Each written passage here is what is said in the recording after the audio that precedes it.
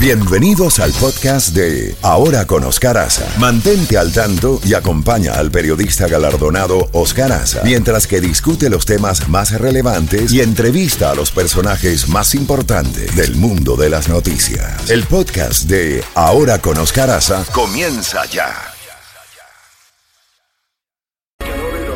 En Ahora con Oscar Aza, contacto directo con Jacobo Goldstein. Así es, 7:36. Hacemos la primera comunicación con Jacobo Goldstein y su segmento de noticias importantes. Jacobo, con los buenos días. Esperamos que hayas pasado un buen fin de semana, que hayas descansado ayer con el Labor Day. Bueno, vamos a ver con qué información venimos. Jacobo, buenos días. Buenos días.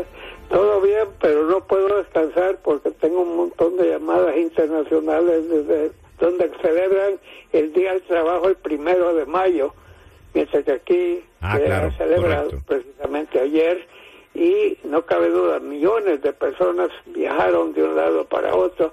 Mucha gente se tomó algunos días de vacaciones, se fue desde el viernes tarde, se fue y va a regresar en unos pocos días, y tuvieron un fin de semana largo, como se llama.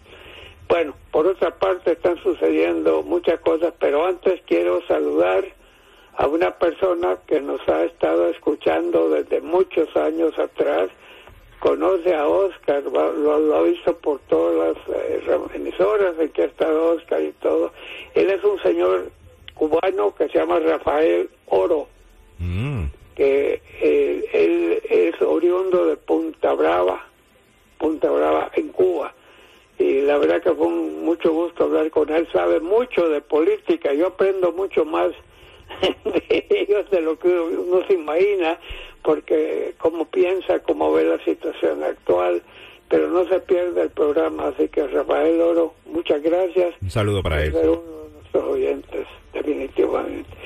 Siguiendo con las noticias, estamos inundados de punta a punta. Hemos tenido inundaciones tremendas en lo que tiene que ver con Texas, lo que tiene que ver con otros estados de la Unión Americana. Tenemos problemas graves de calor en California, en Oregón, en Nevada, en Utah, en todos esos lugares. Unos calores espantosos, están con récords a cada minuto. Y si eso no fuese suficiente, tenemos ahora en la zona noreste de Estados Unidos, de Washington, a Maryland, después a Delaware, a Nueva Jersey, Nueva York, ahí se va para arriba, Massachusetts, hasta llegar a la frontera con Canadá. 50 millones de personas, Caferro, que están bajo peligro de inundaciones. Y estaba viendo en la pantalla de televisión un glaciar de hielo enorme, enorme, que está como colgado de un hilo, y si ese cae directamente al agua, pueden subir más de un pie de los océanos. Sí, eso, porque es casi, sí, oí que es el tamaño del estado de Florida. Así es. Los científicos están muy a la expectativa, están pendientes de este glaciar que Dios no lo quiera se vaya a desprender, y ya lo que viene es difícil, Jacobo. Sí, eso va a causar enormes daños en las propiedades que están en el mar, en la playa. Así es. Estamos de veras que la madre naturaleza, yo creo que está vengando de todos nosotros, porque este ha sido un año. Ya tenemos el primer huracán, creo que es Daniela o algo así, Daniela. Ya tenemos el primero de la temporada. Jacobo, y la otra noticia es que el expresidente Trump pues se llevó una victoria significativa, ¿no? Por la jueza que le concedió que un perito independiente pues revise los materiales incautados en Mar-a-Lago. O sea, eso es un triunfo para el expresidente Trump, Jacobo. Sí, definitivamente lo es. Gana tiempo. Sí. Porque lo que fue, pero ahora hay dos caminos. Y la Secretaría de Justicia ya revisó esos 11,000 documentos, ya lo revisó. Esto sería una segunda revisada. Puede ser que el secretario de Justicia pida que se rechace lo que esta jueza decidió. Falta ver si lo hace o no. Si lo hace, simplemente dilata, o se va a tardar más tiempo este caso, que posiblemente no se resuelva antes de que termine el año. O sea, que las elecciones internas que van a llevarse a cabo el 8 de noviembre, esa cosa no va a haber todavía una decisión tomada. Y eso favorece a Donald Trump. Ahora, así que sí, mucha gente se pregunta que cuándo va a anunciar Donald Trump que es candidato, porque lo que él está haciendo ahorita tiene toda la pinta de que está en plena campaña. Sí, porque lo que pasó este fin de semana a Jacobo en Pensilvania lo dio a entender. Dijo que no va a ser silenciado y arremetió fuerte contra el presidente Joe Biden. Recordemos que Joe Biden la semana pasada arremetió fuerte contra él y empezó nuevamente este tira y afloje, ¿no? Fue muy directo al presidente. Sí, y ayer estuvo Biden nuevamente en Pensilvania, tercera vez en 7 días, y ahí él arremetió también contra Trump. Se está volviendo ahorita casi estamos viendo lo que podría ser la boleta de ambos partidos para las elecciones del 2024. Está poniéndose esto sumamente... Y dijo el expresidente Trump de que no va a ser silenciado. Fue muy enfático. Vamos a ver qué viene con esta situación del perito externo, ¿no? Que va a revisar todos estos materiales. La jueza, déjame decirte también que la jueza fue nombrada por Donald Trump, pero parece que es sumamente respetada. No creen que están jugando necesariamente política. Vamos a ver qué es lo que va a terminar ocurriendo. Sí. Por el momento hay que darle el gane al señor Donald Trump por ese resultado. Por otra parte, tenemos una nueva figura en este país. Ajá. Se trata de un tenista que nació en Sierra Leone. Él es de la raza negra. Vino a los 14 años a los Estados Unidos, al estado de Maryland, y él estuvo aprendiendo a jugar tenis. Uh-huh. Y poco a poco, él era muy pobre, no tenía su familia mucho dinero. Él jugaba en cualquier cancha o algo. Ayer derrotó a Rafael Nadal. Pero en un partido de tenis... 3 horas, 3 horas y media duró, Jacobo. Sí, pero y lo interesante, ya Nadal es quizás el mejor tenista que hemos tenido. 22 de los trofeos grandes. Se ve que ya un poco ha perdido un milímetro de distancia, digamos. Pero Jacobo, yo vi el juego de Nadal contra el francés el pasado sábado y sabe que lo vi muy bien. Yo estaba con una persona y decía, mira, yo veo a Nadal, a pesar de que lo veo más corpulento, tiene más masa muscular, lo veía que se movía para allá y para acá y ganó cómodamente. Pero claro, ya le está pasando la factura, como se dice el invoice, los años, porque ya descansó domingo y ayer volvió a jugar. Entonces perdió. Este jugador de tenis es increíble poco.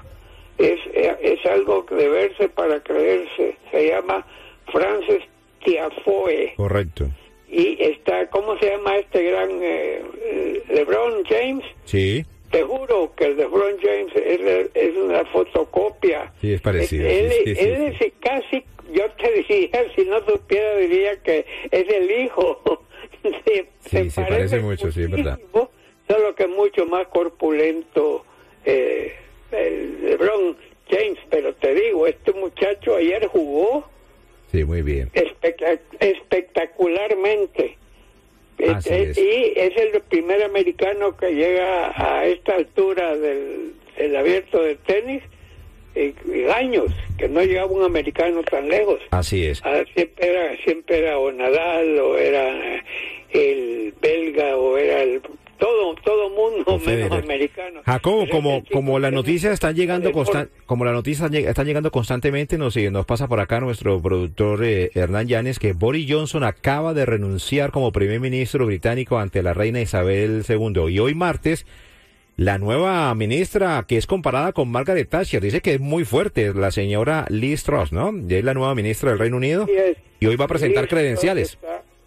Liz Truss ahorita se ha trasladado a Balmoral. La reina Isabel está bien enferma, todos lo sabemos, y está en estos momentos en su retiro, descansando en Balmoral. Pues ahí se ha trasladado Liz Truss para presentarse ante la reina. Correcto. En lo que Boris Johnson está anunciando que se retira. Ahora, Boris Johnson, cuando se retira, va a ser un hombre que dinero no le va a hacer falta. No, ya hombre. tiene conseguido un montón de discursos que va a dar en Estados Unidos, en otras partes, en Inglaterra. Es todo un personaje, ¿ah? Sí, Se metió en líos él solo con una serie de gafas cometidas. Y en plena pandemia, haciendo reuniones y en fin. Reuniones, sí. Pero es un personaje, ¿ah? No le quitemos. Y en política nunca digas nunca. Así es, Jacobo. Yo nunca me voy a olvidar cuando Richard Nixon era el vicepresidente de Eisenhower. Cuando se lanzó a las elecciones, perdió en 1960 creo que fue, y pasó lo siguiente, se lanzó como gobernador de California y lo barrieron. Vea pues. Y entonces dio una rueda de prensa y dijo, ya no tendrán a Nixon, a la prensa le digo, ya no van a tener a Nixon para poder estarlo atacando. 4 años después fue electo presidente en 1968, luego reelecto en el 72 y luego el escándalo de Watergate. Pero si tú me has dicho en 1964, creo que fue, que Nixon ya estaba quemado, nunca estás quemado, nunca sabes qué puede pasar. Sí, señor. ¿Cuántos presidentes hemos visto en América Latina que se salen y luego vuelven al cargo?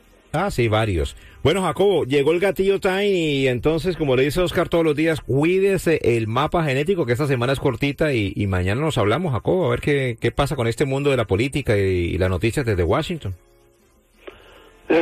Sobra las noticias, no solo... Tú sabes que en Pakistán, la tercera parte de Pakistán está inundada. Sí, por eso el cambio climático, lluvias, tormentas, por otro lado inundaciones e incendios forestales. Ajá. Y es lo que dicen, que no existe el calentamiento global. Vayan a ver ese glaciar. Mejor dicho. Derritiéndose. Sí, señor. Jacobo, cuídese el mapa genético y nos hablamos mañana, Jacobo, que el tiempo apremia y este gatillo time nos está apuntando. ¿Oyó? Ok, señor. Cuídense mucho. Bye, bye.